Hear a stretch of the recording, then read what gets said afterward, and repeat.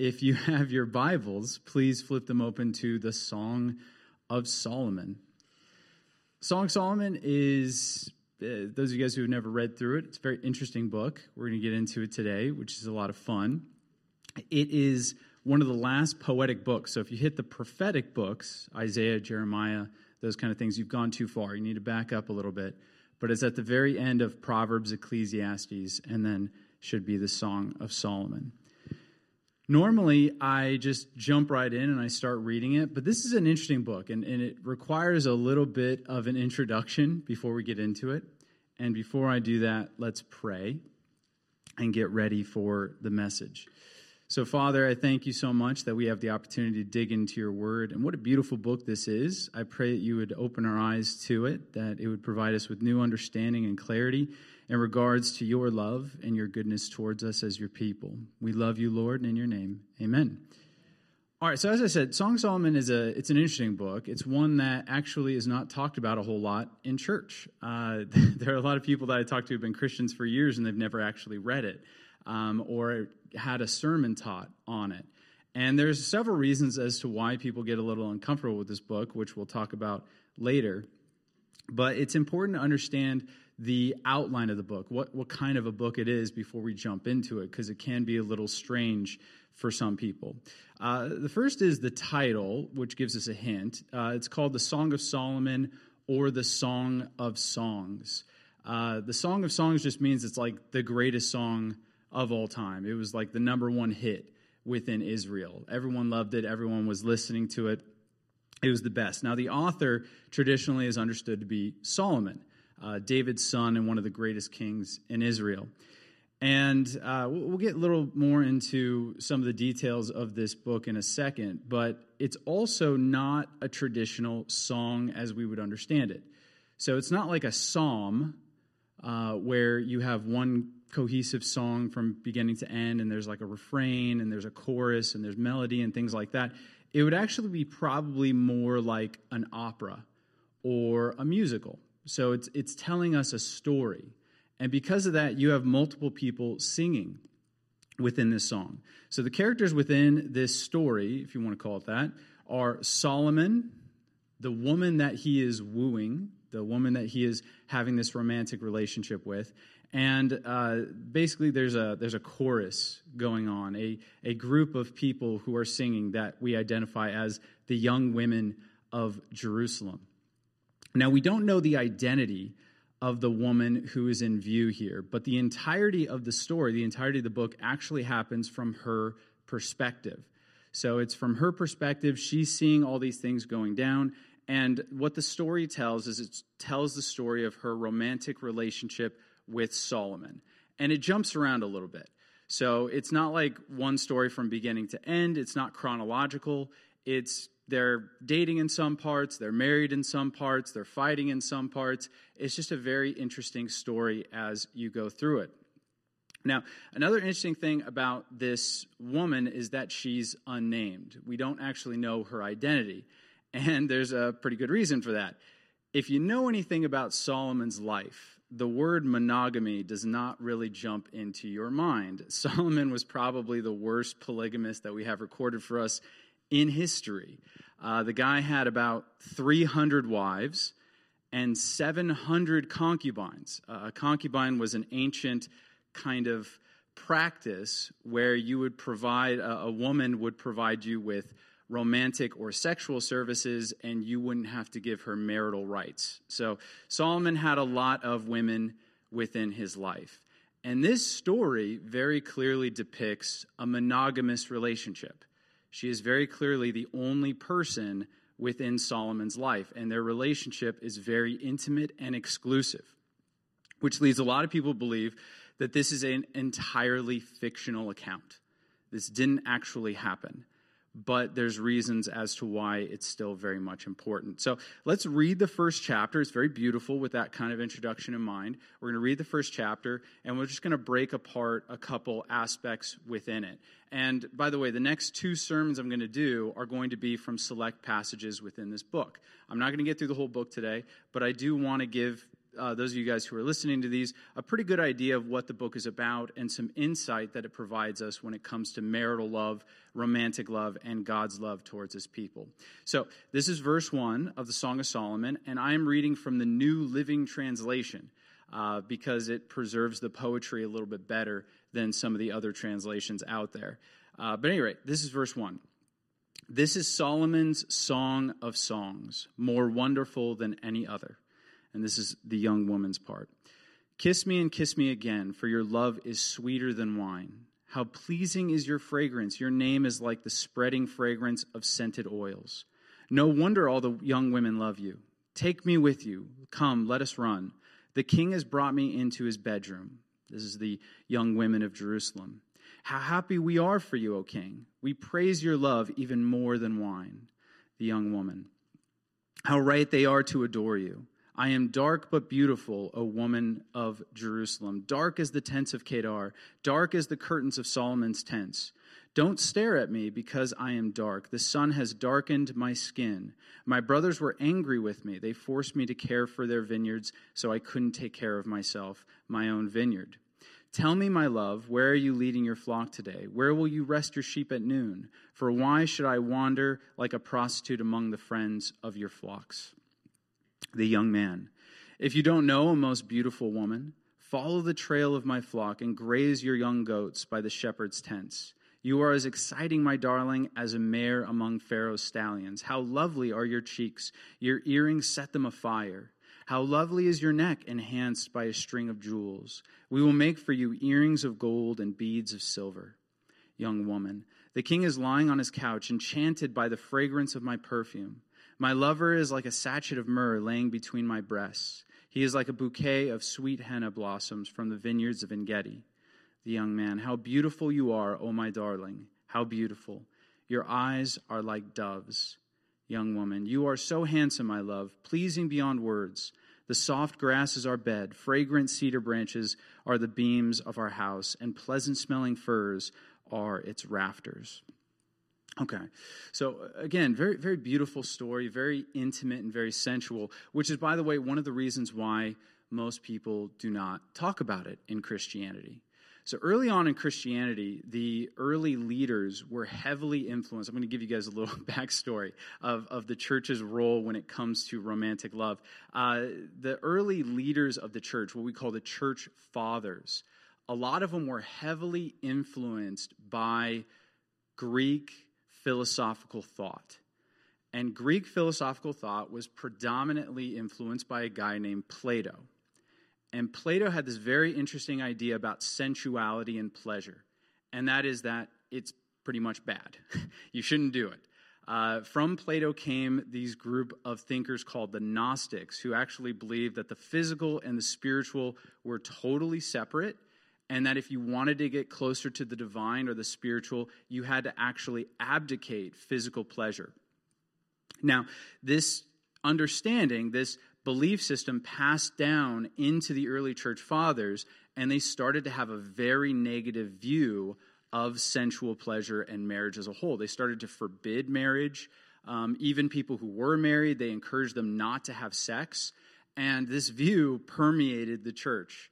And it still permeates the church to a great degree, to the extent where a lot of Christians don't like talking about sexual pleasure. They don't like talking about marital love. It's one of those taboo topics within the church. It makes a lot of people uncomfortable, which is really unfortunate because apparently it was so important that God dedicated an entire book of the Bible to it. So obviously God is not shy or timid about talking about these things.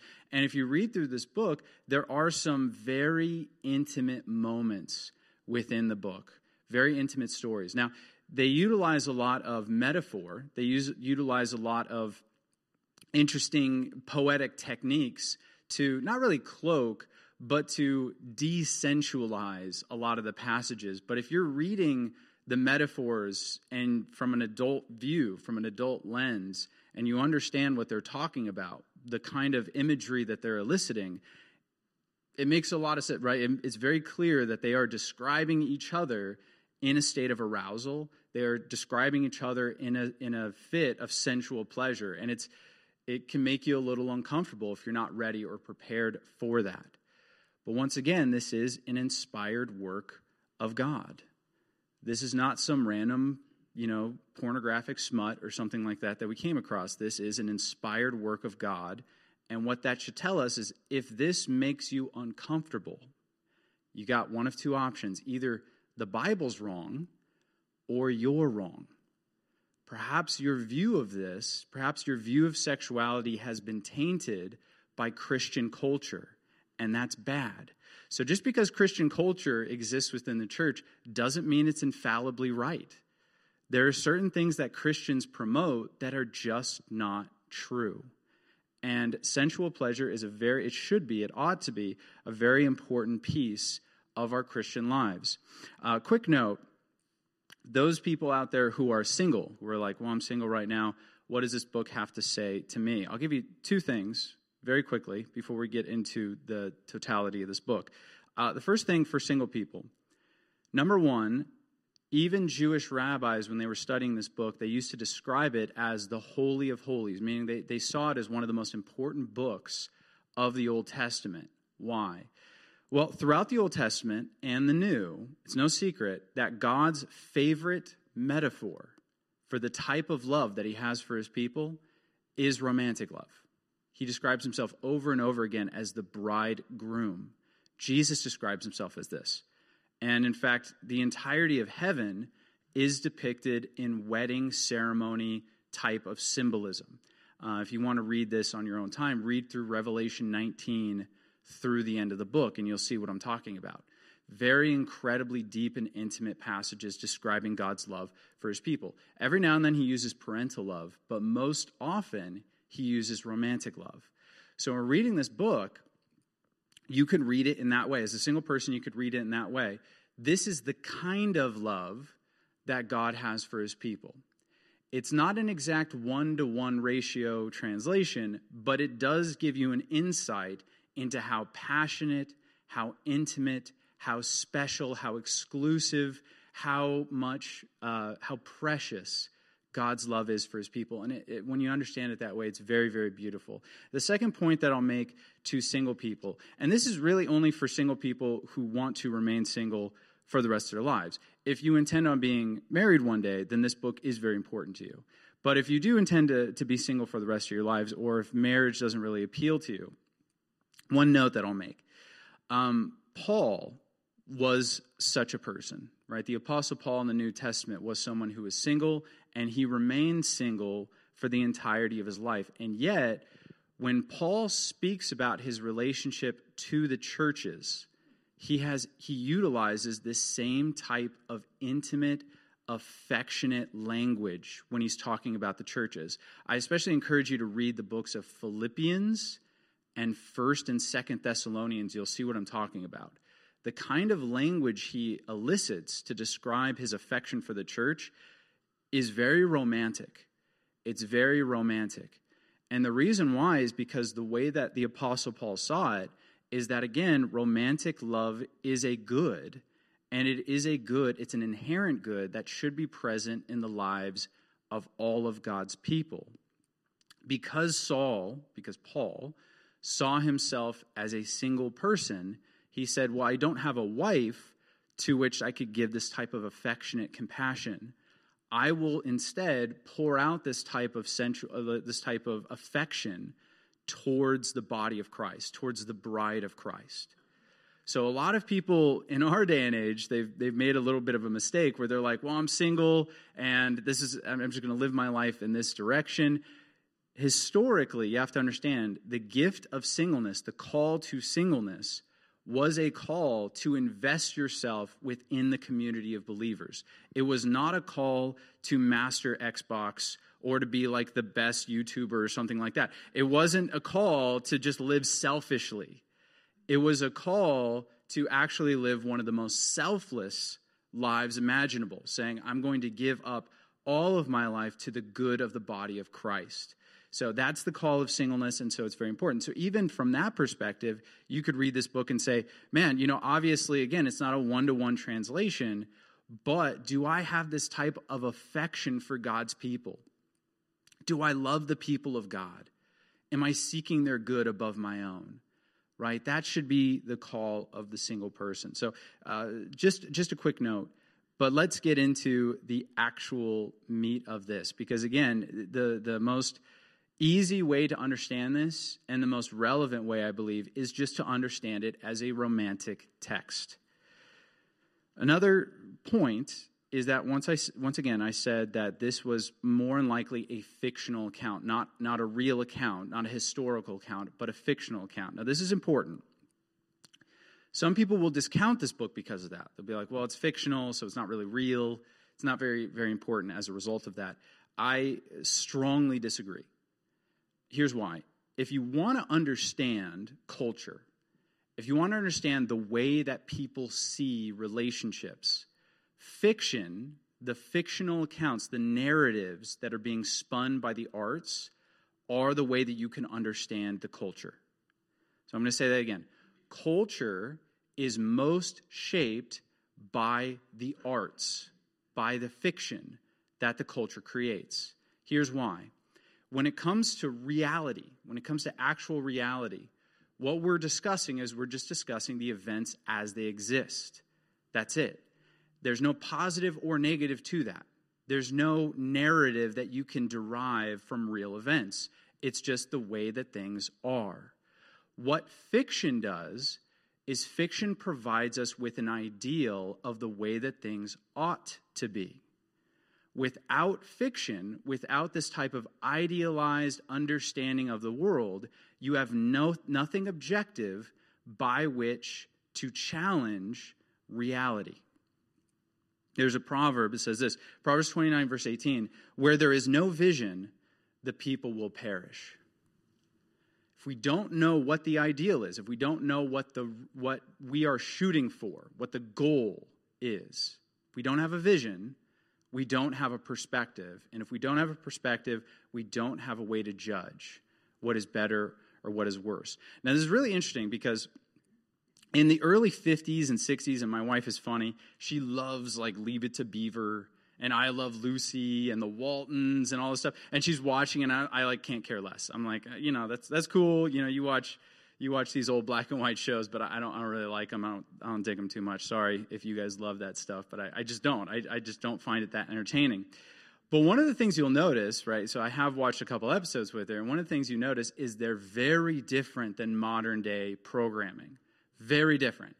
One of the big differences is that it is idealized, meaning that the families there are very happy, they get along. If there is conflict, it lasts for like 2 minutes, and then they resolve it very quickly, but they're just a very, very loving family.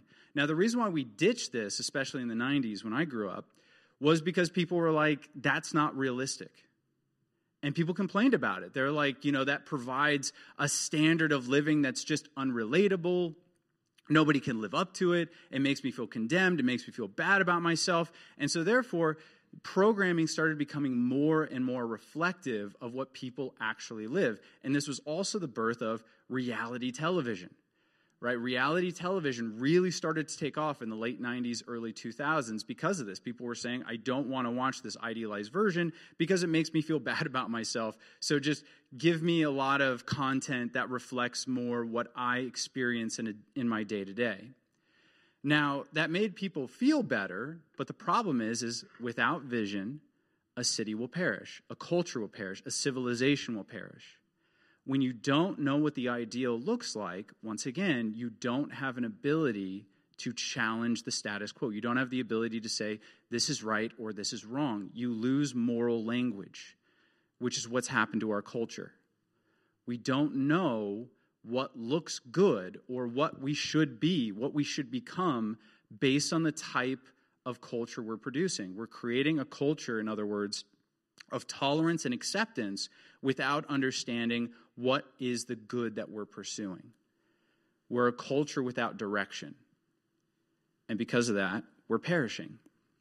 Right? We're dying. In a very literal sense, by the way. The birth rate right now in our culture is, I think, 1.25 kids per couple. And, if you're not too hot at math, you'll realize, wait, couple is 2 people, 1.25 is less than 2, So what does that mean? It means we're dying. It means our culture is literally dying because we don't have a perspective of what the most important relationship in our lives ought to look like, which is romantic relationships. Okay? And again, Christians have kind of missed this point as well. I'll explain how Christians have missed it in a sec. But let's just, again, focus on this. If you don't have an ideal, you don't know what you're aiming for, and so therefore you could never live up to it. Right? You have nothing that you can actually do. Okay. So the next part that we need to understand when it comes to this book. So it has an ideal perspective of love. And this also hits us as Christians. And this is why. Christians like to talk in like vagaries. We say like, well, like, we ought to love each other the way that God does. Now, that's true, but when we use language like that, we miss what that language actually means. What we mean by saying that we ought to love one another as God loves us is we mean that God's love provides us a template. It provides us a structure, a vague outline of what love looks like. What it doesn't do is it doesn't provide us with specifics. It doesn't provide us with specifics. It doesn't tell us exactly what we ought to do. Now, Christians try to make up that by saying, well, yeah, it does. And what they'll usually throw out next are a bunch of what not to do's. Don't have sex before marriage. Don't get a divorce. Don't marry a non-believer. Right? There's a lot of not to do's. But there's nothing presented to us about what we should be looking for when it comes to romance. I grew up in the church. I was very much raised by Christian parents and everything like that. And it only occurred to me a couple of years ago, I've been married for 6 years now, but it only occurred to me a couple of years ago, I was like, I had really no clue what I was looking for in a partner. I had no idea from a biblical perspective. All I knew was I was looking for another Christian. But I've been around the church long enough to know that just because someone says they're a Christian doesn't mean a whole lot. It almost means nothing in our day and age. I had no idea what I was looking for, and I had no idea what a healthy marriage was all about from a biblical perspective. I was very thankful that I had very good parents who exemplified this for me, but most people don't have that. Most people do not have a good example for their parents, and so all they have to go off of is the culture. In other words, your perspective of romance, although you are in the church, is more shaped by the outside culture than it is by the Scriptures. Why? Because nobody has applied the Scriptures to you in the specifics. In other words, you have a map in your head, but you got it from illicit sources. You got it from bad sources. What the Song of Solomon does is it provides us with a fictional, idealized account of romance from which we can actually derive specifics of what we should be looking for within romance and within an intimate love relationship. God's love cannot provide specifics because God's love is primarily non-physical. God's love does not have any sensuality to it. And so when we say, I need to love my wife the way that Christ loved the church, that's great. That helps me a little bit. But sexuality and sensuality are a huge part of romantic relationships. God's love can't tell me how to do that. It can't instruct me in those ways. Beyond that, God's love is between a perfect being and an imperfect being, namely myself. That's not what marriage looks like. Marriage is between two very imperfect beings. So how do you describe that kind of relationship? Once again, you're not looking for a perfect person. You're looking for an imperfect person. But that doesn't mean you could totally throw out all standards and say, well, we're all sinners, we're all a mess, so therefore no standard should be set up at all. You should have standards when it comes to looking for a romantic partner. You should have standards as to what a romantic relationship ought to look like. These are all important questions that, once again, a lot of people in the church do not know how to adequately answer. And Satan is all over this, by the way. Satan loves attacking marriage. He loves attacking marriage. Why? Well, two reasons. Number one, I've already given you. Marriage most closely reflects God's relationship with his people. But secondly, marriage is actually the building blocks for all society. If you think about it, the first community of human beings was created by one couple in love. Society was not started by friends. Society was not started by a parent with their kids. Society was started by one man and one woman committed together in a romantic relationship. Marriage is the founding, it is the building block for all community, all society, all of human endeavor. It all derives from the romantic relationship. And it's very interesting. I just reread A Brave New World in 1984, which, by the way, great books to read right now. If you're like looking for a book to read, given our current climate, those are two very good books that I could recommend. Now, in both books, which are a view of a totalitarian state, right, a completely controlling, despotic governmental structure, in both books, they're coming at it from two very different angles. Both books, the state, the enemy of the book, is attacking marriage. That's the first thing they attack. In A Brave New World, they attack it more like our society attacks it. It's not direct. It's not like we're getting rid of marriage. What they do in A Brave New World is they're like, well, exclusivity is so wrong. Isn't it better to just say we all belong to one another, and that becomes the state motto? Everyone belongs to everyone. And you hear a lot of young people talking like that now. Of like, well, marriage, it's so antiquated. It's so exclusive. There's all these jealousies. Isn't it better to just be free in the way that we love one another? To not be bound, to not utilize these labels and these terminologies, right? The attack on marriage coming from sensuality. Very interesting. In 1984, it's the exact opposite. In 1984, it's more of a religious worldview, where the state tells people you shouldn't marry because marriage makes you selfish. Marriage is pleasurable, and sensuality is pleasurable, so therefore it makes you selfish. It makes you someone who wants their own good above the collective. So therefore, you got to marry because we got to have kids in this country, but, don't enjoy it. Don't enjoy the sexual act. Don't enjoy anything about it. It's your duty to the state. And once again, there have been many Christians throughout the ages who have said something like that. They attack marriage. They don't even think about it, but they're attacking marriage through religious responsibility and a veil of selflessness, which is actually corrupt. Paul actually describes that type of mindset, by the way, as the doctrine of demons in 1 Timothy chapter 4. So don't let the religious veil fool you. This is an attack on marriage, and it is an attack on what God designed. And make no mistakes about that. It doesn't matter if it's coming from the pulpit or not. It still is very much against the ideal, what God actually wants. Quick note. A lot of the Bible, the narrative recorded for us in the historical books, if you notice, if you read the historical books of the Bible, it is more like reality TV than it is like a sitcom, right? It's very ugly. There's a lot of mistakes. There's a lot of errors. The reason why the Bible's able to get away with that, though, is because the main character in the Bible is God, not man. So in other words, the reason why we can read the Old Testament and not be influenced by it, meaning there's a reason why a lot of Christians who read the Old Testament are not emulating guys like Abraham, like Isaac, like Jacob.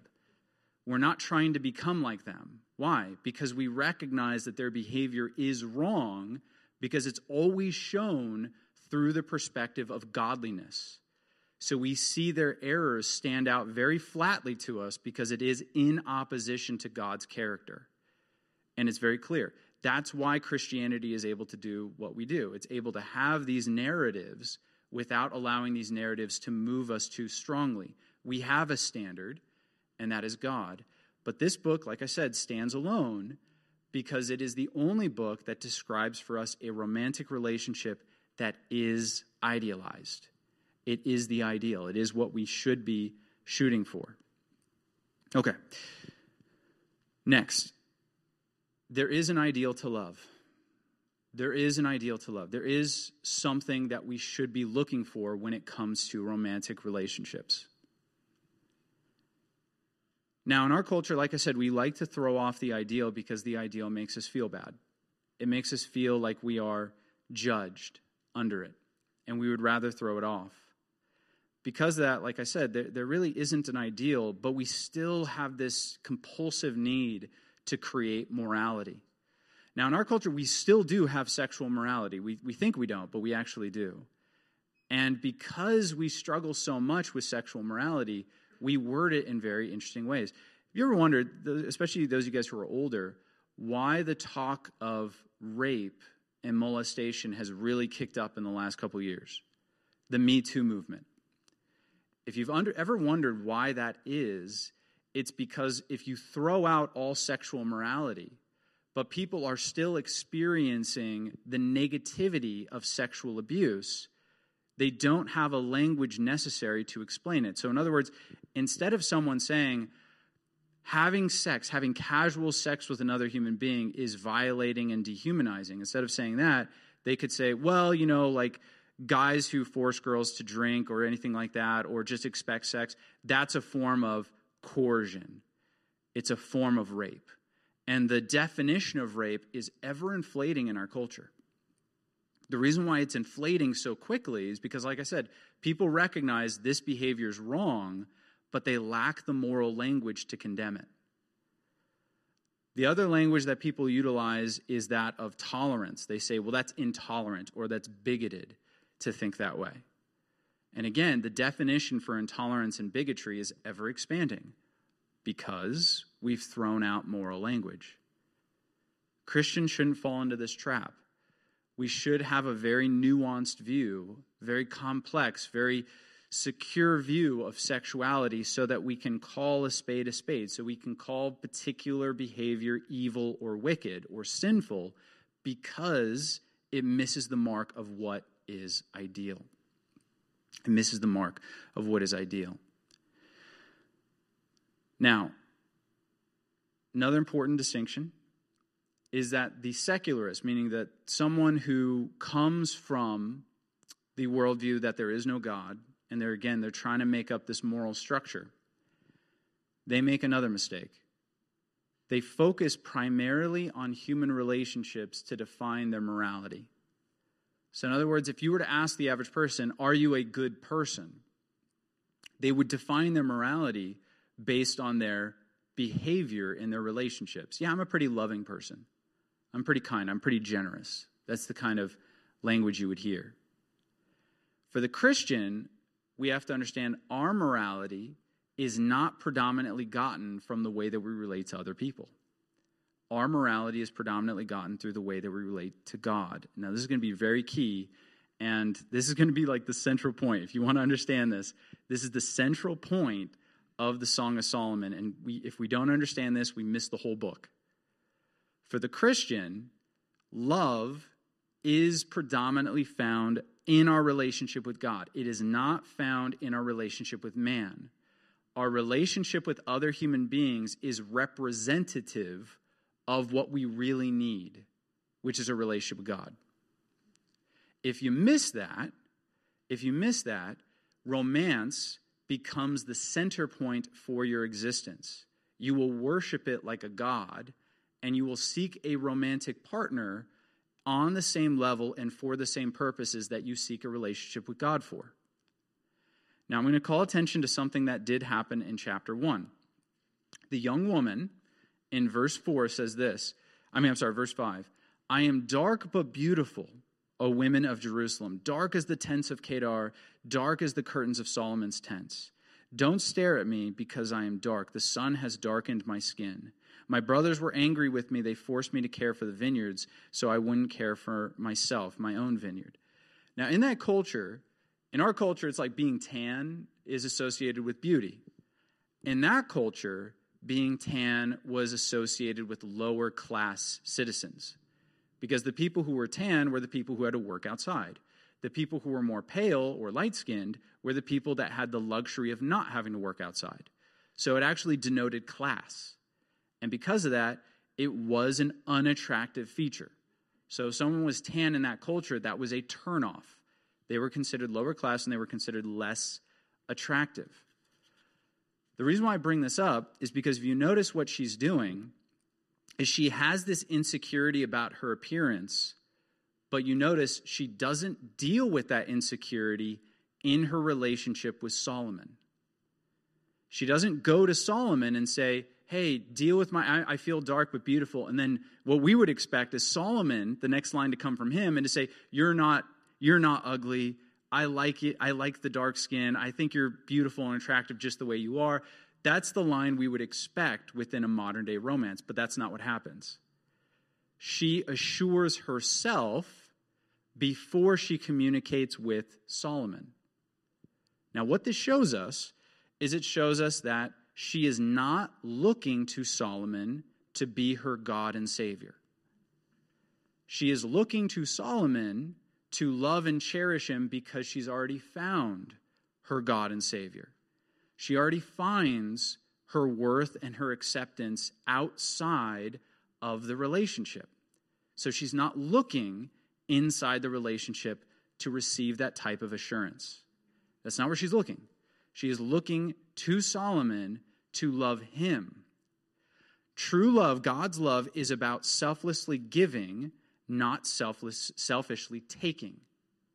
If we go into a romantic relationship incomplete, without the ideal, without a perspective of God selflessly loving and caring for us, we will take that neediness into the relationship and we'll implode it.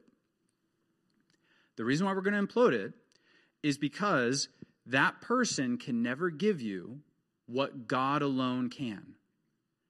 That person can never give you what God alone can. This is why, as a marital counselor, I'll tell you, this is the number one issue that I see within marriage. Number one. The number one issue that I see break apart marriages is that people go in incomplete and they never seek their completeness through God. And they start becoming bitter and resentful towards their partner until all their attraction, all the goodness that was once present within the relationship evaporates. And all they can see is the ugliness of their partner. The reason why they see their partner as ugly, hideous, unappealing after years is because they were looking at that person to make them complete. And when that person failed to do so, they began to pick apart everything wrong with them, and they began to destroy them. Because the more they started to pick apart that person, the more it caused that person to put their walls up and push away. It's like, well, if you don't like me, then fine. I don't like you either. And the marriage starts to unravel. It starts to unravel. Here's the truth. If you feel insecure about yourself, your partner can never assure you. Never. Nothing they say will ever make you feel whole. Nothing they do will ever make you feel whole. They can't heal you. They can't fix you. That is something that only God can do. If you see yourself becoming increasingly resentful towards your partner, perhaps it's because you've been looking to them more as a God and less as a partner. Very dangerous. Romantic love, because it's so important, it is the relationship that is most easily substituted for God. It is the relationship that most easily becomes an idol. If you don't believe me, just listen to a love song every now and then. And when you listen to love songs, what do you hear? You hear the same kind of language, the same type of adoration, the same type of praise that you would normally find in worship music. They speak of eternal love. They speak of unconditional love. They speak of unrelenting love, love that can't be broken or destroyed. They talk about love like it's going to fix them, like it's going to heal them, like it's going to make them better.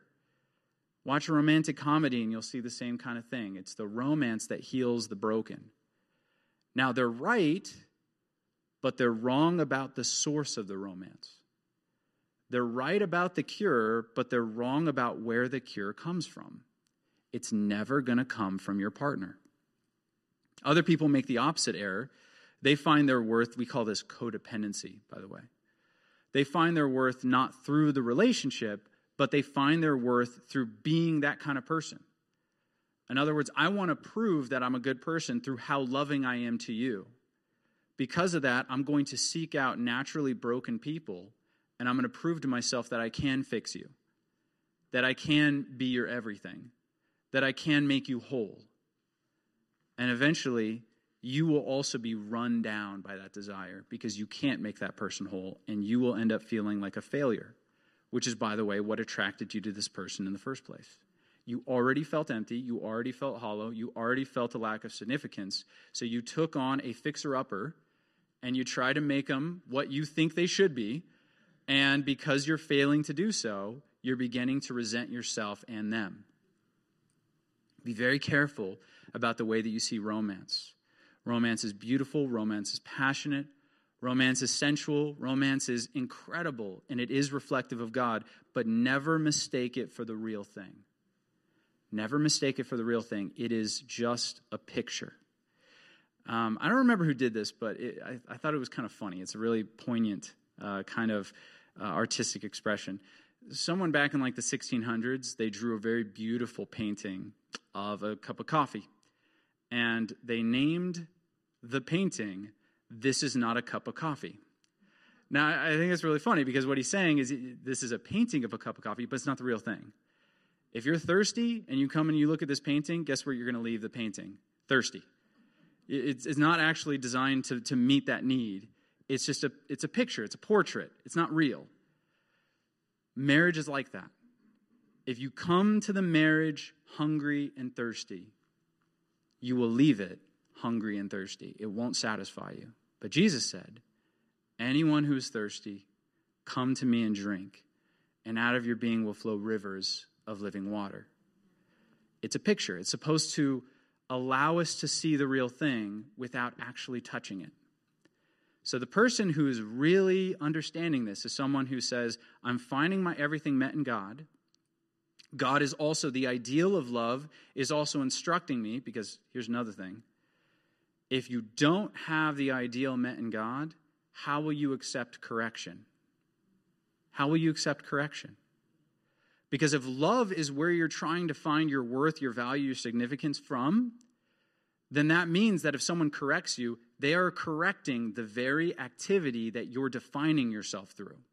You won't be able to accept it.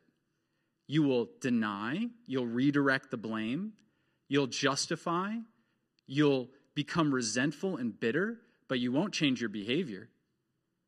Or you'll be utterly crushed by what people are saying about you, and you'll break down into a puddle of tears, calling yourself the worst person who ever lived, but once again, you won't actually change. The only person who's resilient enough to take correction when it comes to romance is the person that is finding their primary source of love met through the only person who loved them truly unconditionally, God. The person who died for their sins and does promise that his sacrifice and love can actually make us better. Those are the only people who can receive correction within a romantic construct. Another quick note about that. This is not to excuse your responsibility and obligation as a partner. So this is not an excuse for the lazy husband to say, well, honey, I know you want me to tell you you're beautiful, but that's not really my place, that's God's place. You know, like, if you're looking for it from me, you're not going to get it. So, go to God, he'll assure you. I'm not going to do it. If you're looking for flowers tomorrow, sorry, but, I want you to be so secure in the Lord. It's weird how we justify. I want you to be so secure in Christ that you don't need that from me. No, you're just lazy. You're a bad husband. Go buy the flowers. Why? Because you are supposed to reflect God's character. So my call as an individual is to reflect God's type of love towards my wife. That's my call as a character. And we can't make the mistake of thinking that, well, because it's not necessary for her, meaning my wife can be fine without that type of romantic gesture, the relationship won't be. My wife will be fine if I don't do those things. She's secure in God. I have every confidence of that. But the relationship will die unless I invest what is necessary into it. What is necessary for the relationship is different than what is necessary for the individual. Understand that. Again, the reason why this book is not just written as a direct correlation between God and man, but as a man and a wife, is because it's supposed to instruct you on how you ought to act. Will you fall short? Yes. But that's why you need to rely on God, not only for forgiveness, but also the power to do better in the future. Some Christians, they get so fixated on the ideal that they miss what's right in front of their face. They think like, well, I have this relationship with God, and so therefore I'm all good. yeah, it's true, but you have a relationship that you're committed yourself to. And if you want to honor God, you honor that relationship. I've heard so many people in marital counseling say like, well, yeah, like I know I'm supposed to, but they're not putting forth their effort. They're not loving me like Christ. Of course they're not loving you like Christ. They're not Christ. They were never supposed to love you like Christ. Right? And they're like, well, I felt so much closer to God before I met them. Probably. But you know what? That was probably because you were a newer believer. Now you're not. And you need to learn how to grow and mature. But B, another reason why, is because it's always easier to feel closer to God when you don't actually have to be godly. It's always easier to feel closer to God when it's all just about, I'm going to sit and let God love on me, and I'm going to feel really great and feel the warm fuzzies. But then when you actually try to apply godliness to your life and you realize just how wicked you are, that's when you really understand grace. So of course you felt better about yourself before you tried. Everyone does. Right? It's like the lazy person who's going to watch the Super Bowl today and be like, I could do that. Well, yeah, try it. Try to do that. Try to be at the level of athleticism of these guys who get paid for it. And you'll realize just how out of shape and worthless you are. In the same way, it's like, yeah, you think that you could love like God? Try it. If you can't make it work with someone that you individually love, you're benefited by the incredible passion of sensuality. If you can't make it work there, you probably can't make it work anywhere.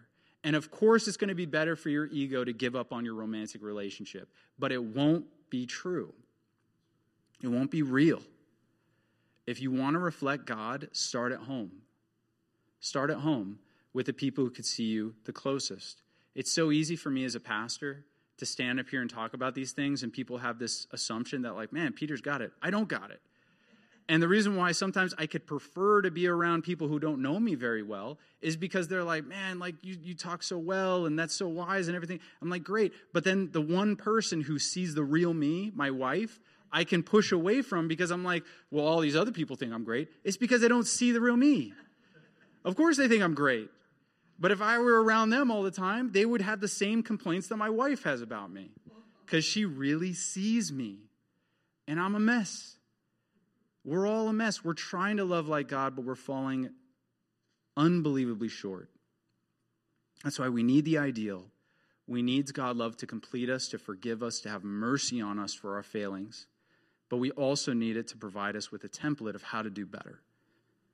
So, I hope that encourages you guys to maybe just try to read the Song of Solomon, to try to get into it. Like I said, in the next two sermons, we're going to get into more of it and discuss more of the elements present there. But read through it. Apply it to your own relationships. Apply it to your relationship with God. Allow it to instruct you and to convict you. For these are all good things. Let's pray. Father, we want to thank you so much for your love, for your goodness towards us.